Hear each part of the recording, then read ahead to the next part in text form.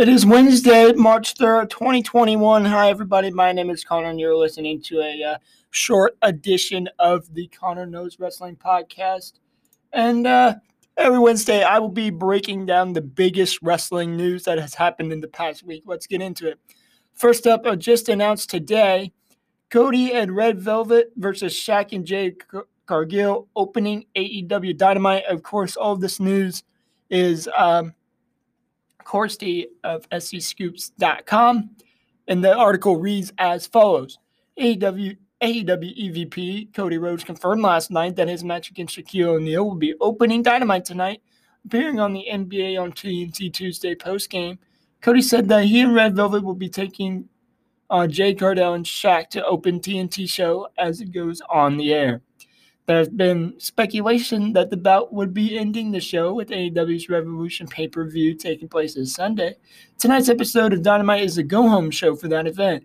There's a chance that AEW will have something planned for the end of the show to lead into Sunday's pay-per-view to try to get some extra buys.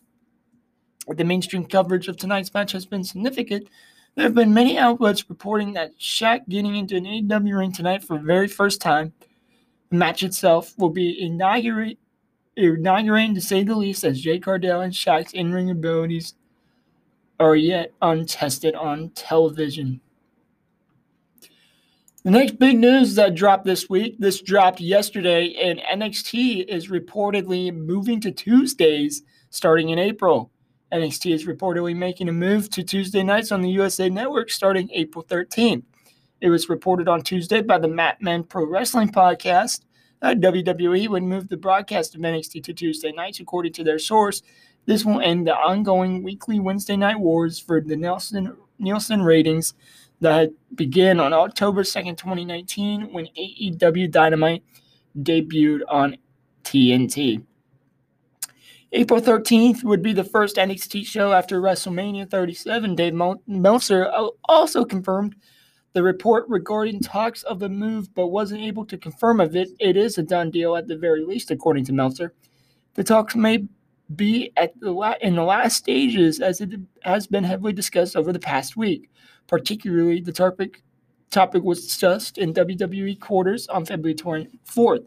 Mat Men also added that they heard the same about the discussions on February 24th, not noting that the NBC staff were told about the move this week.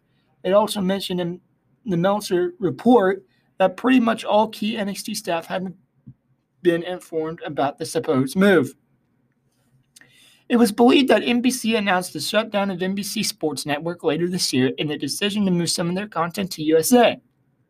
And the National Hockey League could affect WWE programming on the USA Network, as it also airs on Wednesdays. WWE President Nick Khan cleared any doubts about this, as he revealed that the shutdown would not affect Raw or NXT.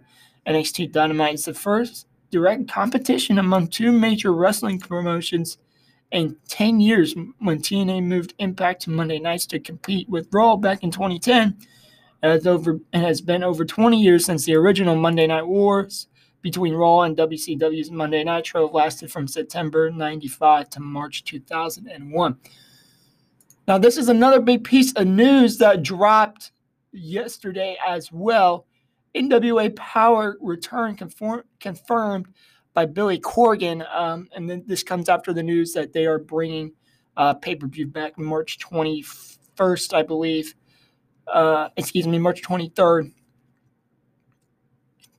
March 21st, yes, for their pay-per-view back for the Attack. NWA owner Billy Corgan has confirmed that NWA Power is making its return. As reported earlier, the NWA will be returning to pay-per-view with this show back for the Attack in less than 3 weeks. The show was spotted in a listing on Fight TV. Now, Corgan has said in a recent interview that NWA is in deal with Fight TV, but NWA Power is also making a return as the show starts taping episodes soon. First episode of NWA Power will take place on March 23rd, 2 days after the Back for the Attack. The episodes are set to air at 6:05 p.m. on Thursday nights. Back for the Attack is listed on Fight for a cost of $20 USD. In a bizarre turn of events concerning fans of the promotion, NWA took down all their content from YouTube, leaving the entire channel black. Power was previously hosted on the NWA's YouTube channel, so fans were left wondering about the company of the future. At the time, what I didn't anticipate was how much people would love the format and want more of it and not less of it, Billy Corgan told the Associated Press in an interview. In our downtime, we did a fan survey, and the number one thing that was we didn't get rid of Power. Corgan said that the NWA is now taking steps that they intended to take a year ago. I feel like we're finally taking the steps that we're hoping to take a year ago. We were never in any financial peril, Corgan added. We were totally on a growth pattern. The plan was for the last year before things kind of hit the skids was to start pivoting, and we were in discussions with Live Nation about running live events to help bring in revenue and expand who was watching the product. It was more about growing pains stuff, but we didn't have any problems internally with the product. It was reported this week that NWA would resume TV tapings this month. The last set of tapings of Power took place in January 2020 due to the current COVID-19 pandemic. The promotion had to cancel its planned Crockett Cup 2020 pay-per-view. And the last bit of news I have for you this week is NJPW unifying the Intercontinental and heavyweight titles. New Japan Pro Wrestling, or NJPW, has decided to unify the IWGP Heavyweight Championship and Intercontinental Championship, currently held by Kota Ibushi, into a new title. The company president Naoki Sabukai confirmed that the news to Tokyo Sports and reviewed that two belts will be unified to create the new IWGP World Heavyweight Championship. As a result of discussions on the company side, we decided to respect the will of current champion and unify two thrones. IWGP Heavyweight and IC historically inherited IWGP World Heavyweight Championship will be newly established and the belt will be renewed. The news of this unification came after Kota Ibushi, who's been advocating for title unification since Wrestle Kingdom 15, defeating Tetsuya Naito in a match for the IC title during the Castle Attack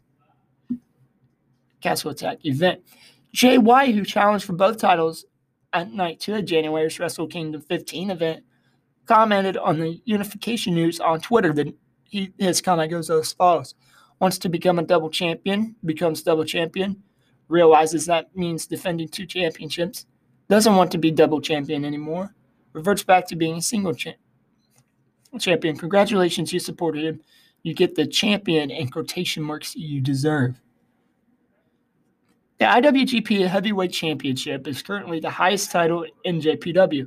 The belt was established in 1987, and Antonio Inoki is the first recognized champion.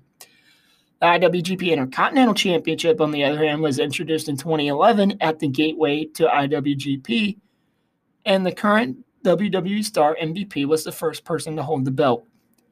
Ibushi is now set to face El Desperado at New Japan's anniversary event on March 4th, but his first defense with the new belt is expected to be against the winner of the New Japan Cup that starts on March 5th. The company is scheduled to hold a press conference. And that is all the news we have for this week. Nice little short news segment here. And thank you for listening to the Connor Knows Wrestling podcast. Oh, before I let you go, let me know what you guys think about this wrestling news. And thank you for listening to the Connor Knows Wrestling podcast.